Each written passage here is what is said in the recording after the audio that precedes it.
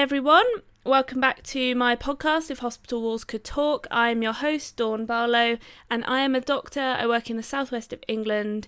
I'm a locum doctor at the moment, but I also have my own podcast, my own blog, my own YouTube channel, so I can leave them in the description down below. But today's episode is basically talking about how the NHS and hospitals are coping at the moment.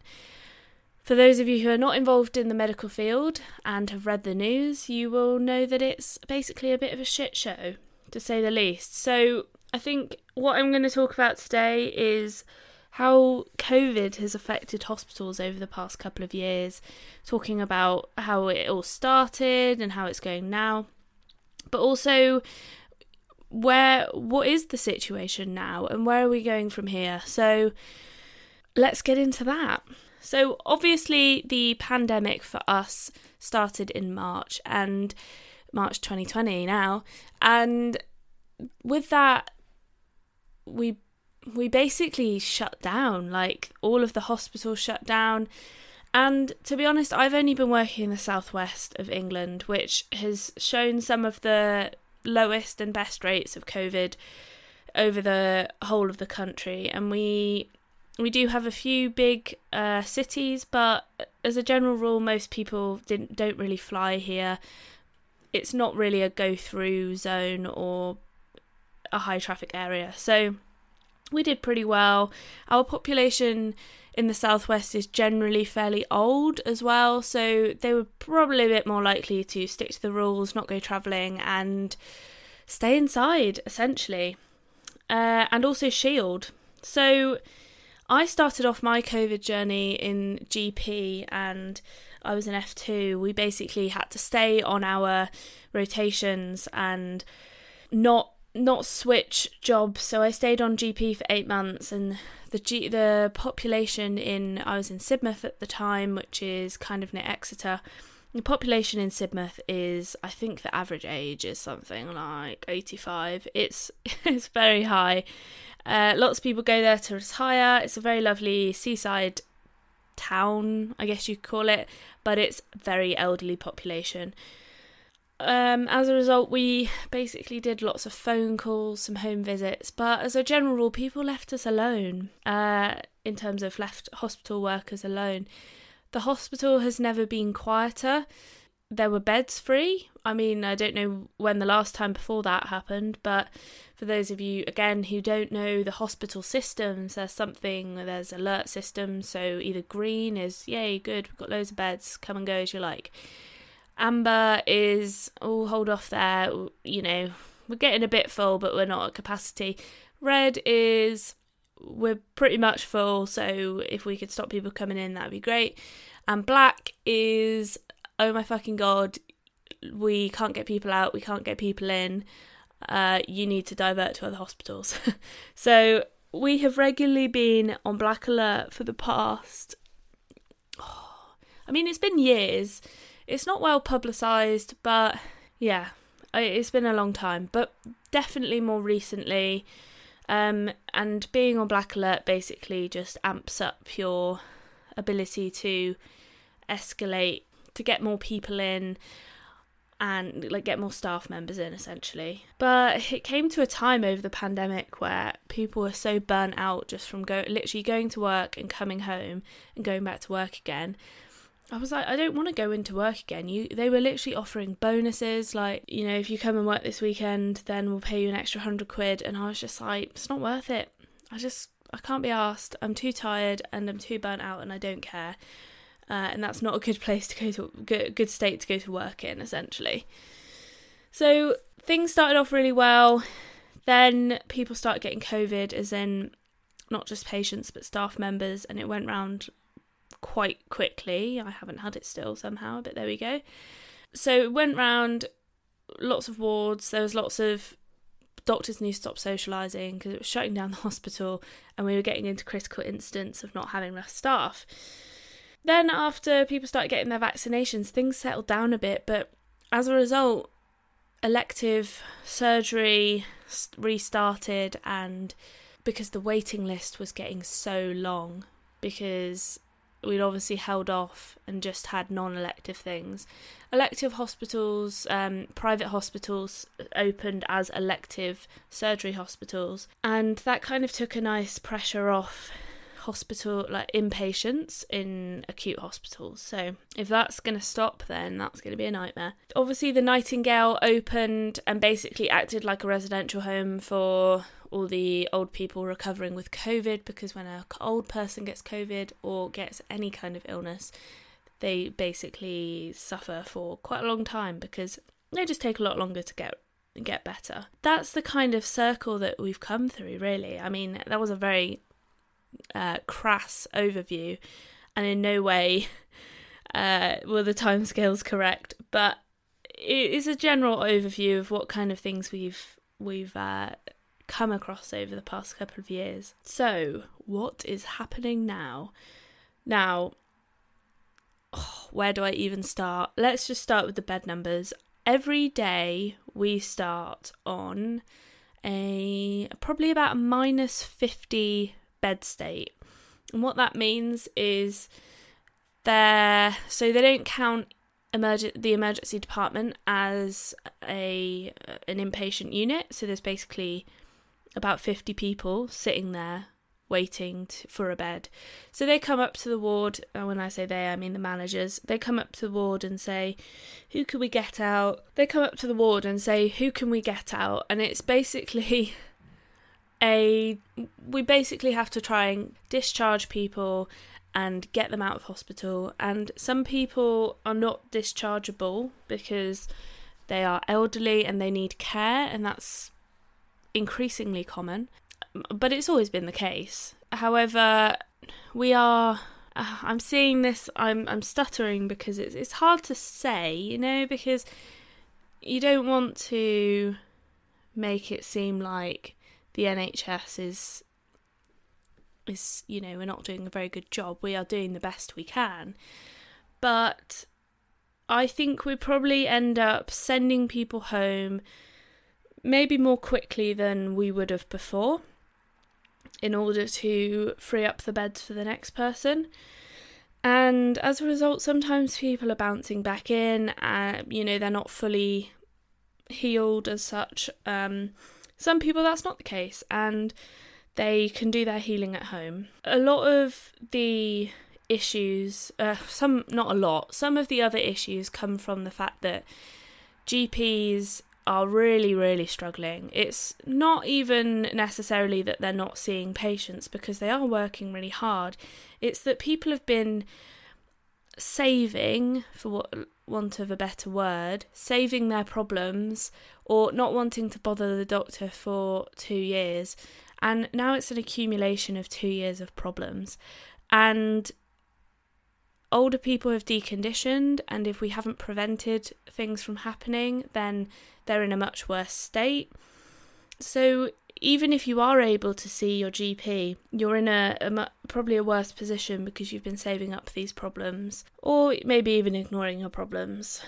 This, as a result, has a knock-on effect of, if people aren't seeing their GPs, they come into hospital, like I said, in a deconditioned state, in a much worse condition, and as a result, it's much harder to discharge them, and they're going to need more social care and carers in the community to help look after them.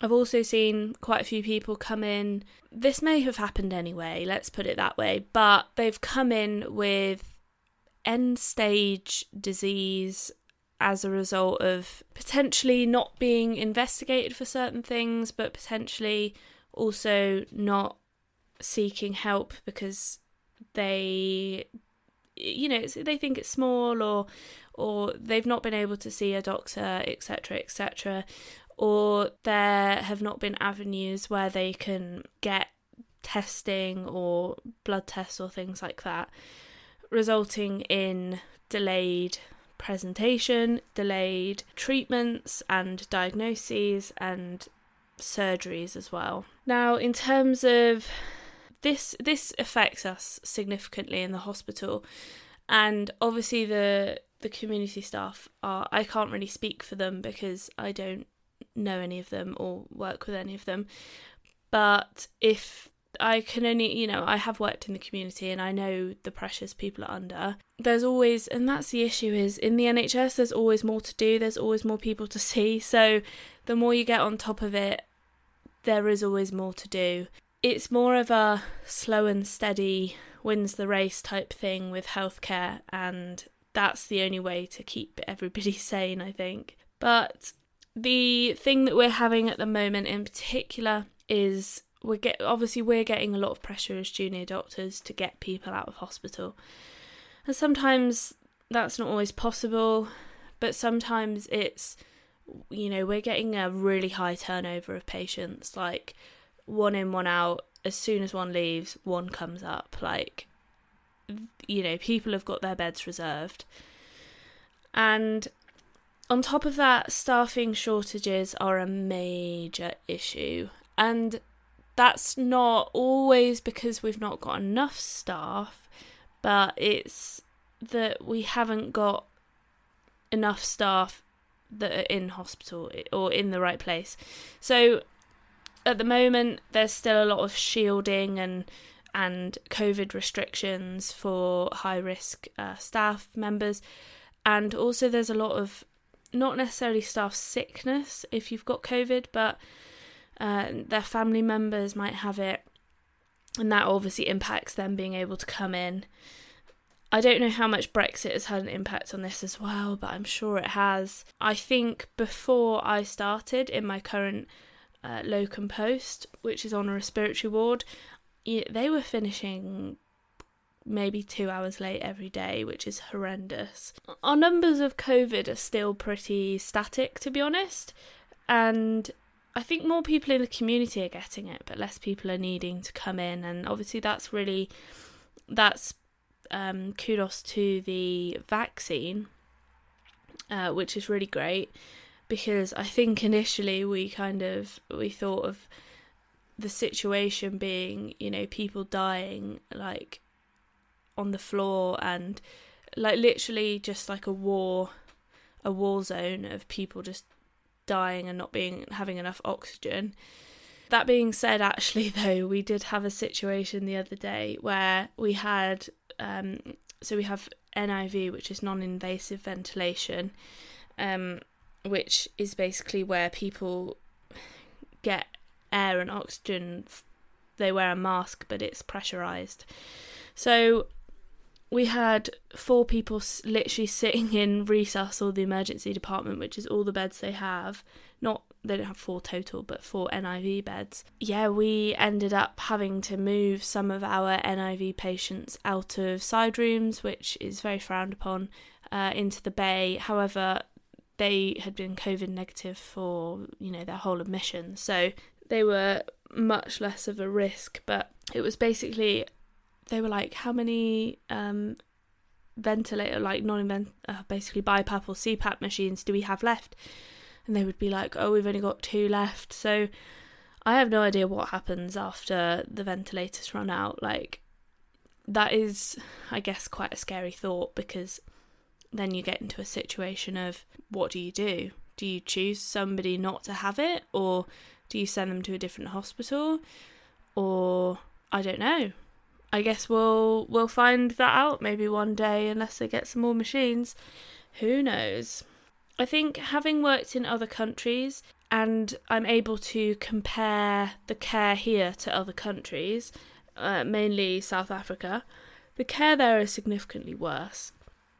And I worked in what you would call a non-private, so would that be like a state-funded, government-funded hospital? So I don't know what the private ones are like, but basically there were, people, the beds were touching and people would just lie and die there, and they had no operating. It was, no operating theatres for young people who had survivable conditions if they were in the UK. Things were bad there, and I think our standards are so much higher than there. Some people really don't like the NHS because they've had bad experiences, but I mean, what you just need to remember is that we are nice people, and we do want to care for you, but we're under so much pressure to move things quickly. And if anything, time is a big pressure for us, and that's not necessarily our doing, that's pressure from above. As a result, that can make us a bit more touchy, that's probably the wrong word, a bit less patient for any issues that come up. We're basically like, this is wasting time. So yeah, it's a big pressure. But I digress. What I was saying was, when I was in South Africa, the standards were significantly less. We haven't yet dropped maybe we do occasionally, but we haven't yet fully dropped our standards of care in terms of just having people. Maybe we have, actually. So recently I've seen people in the medical receiving unit, which is the equivalent to the acute medical unit type thing, or like a clinical decision unit. They basically put them on those horrible trolley beds, and because there's no beds, and they've basically put them in an assessment room, which is not a proper room. It's like an examination room, and we've opened up loads of what would have been day case units into inpatient units, and yeah, things. I guess that's potentially a drop of standards, but in terms of patient care, we still always aim to deliver the same level of care, but not necessarily the same quality.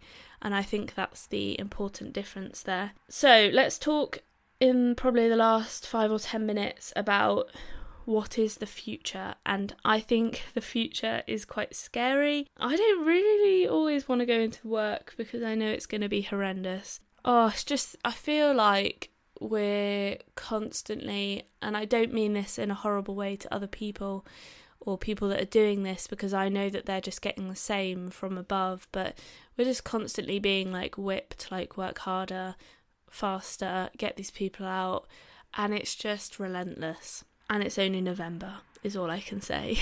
So November is usually not the bad time. It's usually December, January. Although it does get nice over Christmas, to be fair, because nobody wants to be in hospital, which is a bit strange, but there we go. I say a bit strange because it's funny that hospitals can be quiet when nobody wants to be here, but busy when people, I don't know, suddenly do want to be here. Or like I'm talking about patients, like they'll all clear out over December, over Christmas. So I'm like, what is different that they're able to be out of here at Christmas and in here after Christmas? Is it that their families will look after them? Is it that they ignore the problems? Is it that we send them home? I don't know. I think it's probably a combo. The future is scary, and I really don't know how we're going to continue. I think probably there's lots of money being pushed into the NHS at the moment, having read recent emails from different trusts that I have or am employed with, and millions or billions of pounds are being pushed into it, including for recruitment. I'm like, where do they get these extra people from? Like, I don't understand. I think people might be happier to work more if it was less intense, but the problem is it's just so intense all the time that you don't want to work all the time, because then you'd be dead. Anyway, I had a conversation with somebody the other day that basically said because we have quite an aging population, or aged population, because it's already done, will our population levels decrease? It will reach this equilibrium where the older people or the sicker people will die off because we can't look after them, and the care's not good enough, and there's no hospital space, which means that our population will decrease, but maybe our life expectancy will decrease at the same time. Or will we enter into this battlefield type mentality where we basically just say, walking wounded, you're fine, and basically start triaging people on, are you going to die?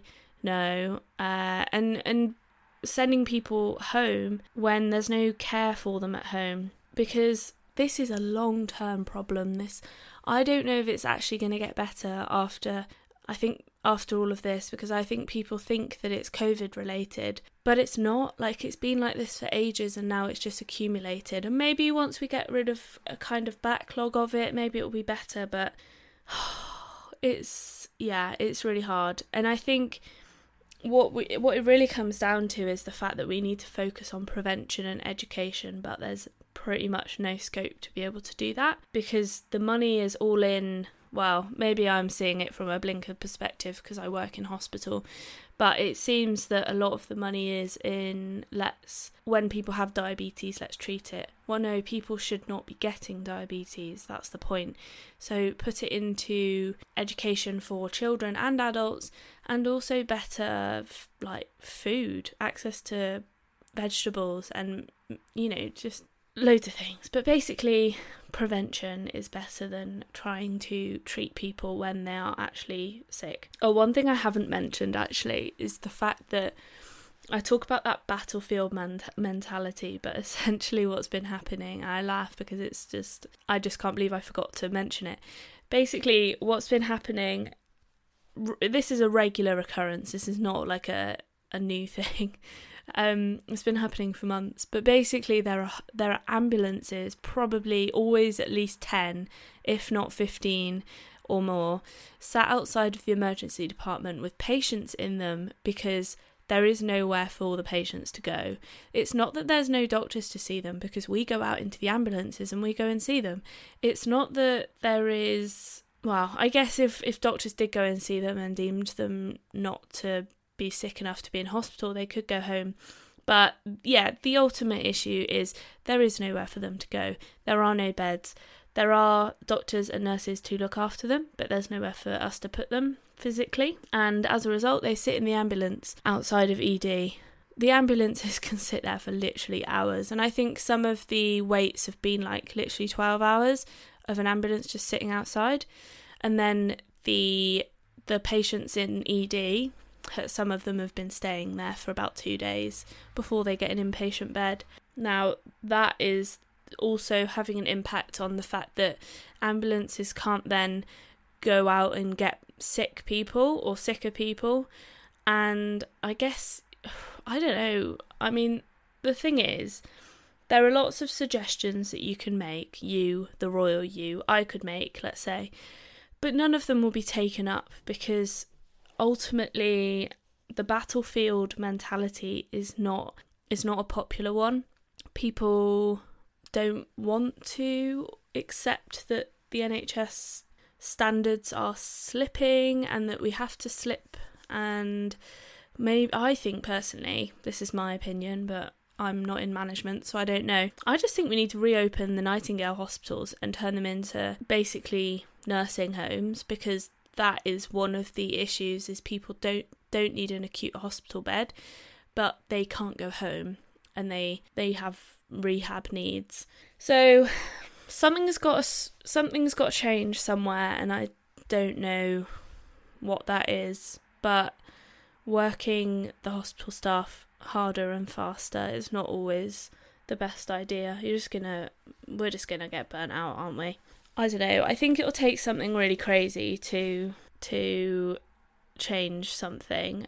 And I really do feel for the hospital managers at the moment, because it's really not a nice place to be in. Ultimately, I do think, well, taxes are going to have to increase, I imagine, to pay for all of this. But also, are we just going? I don't know. Do we just pay for our own healthcare now?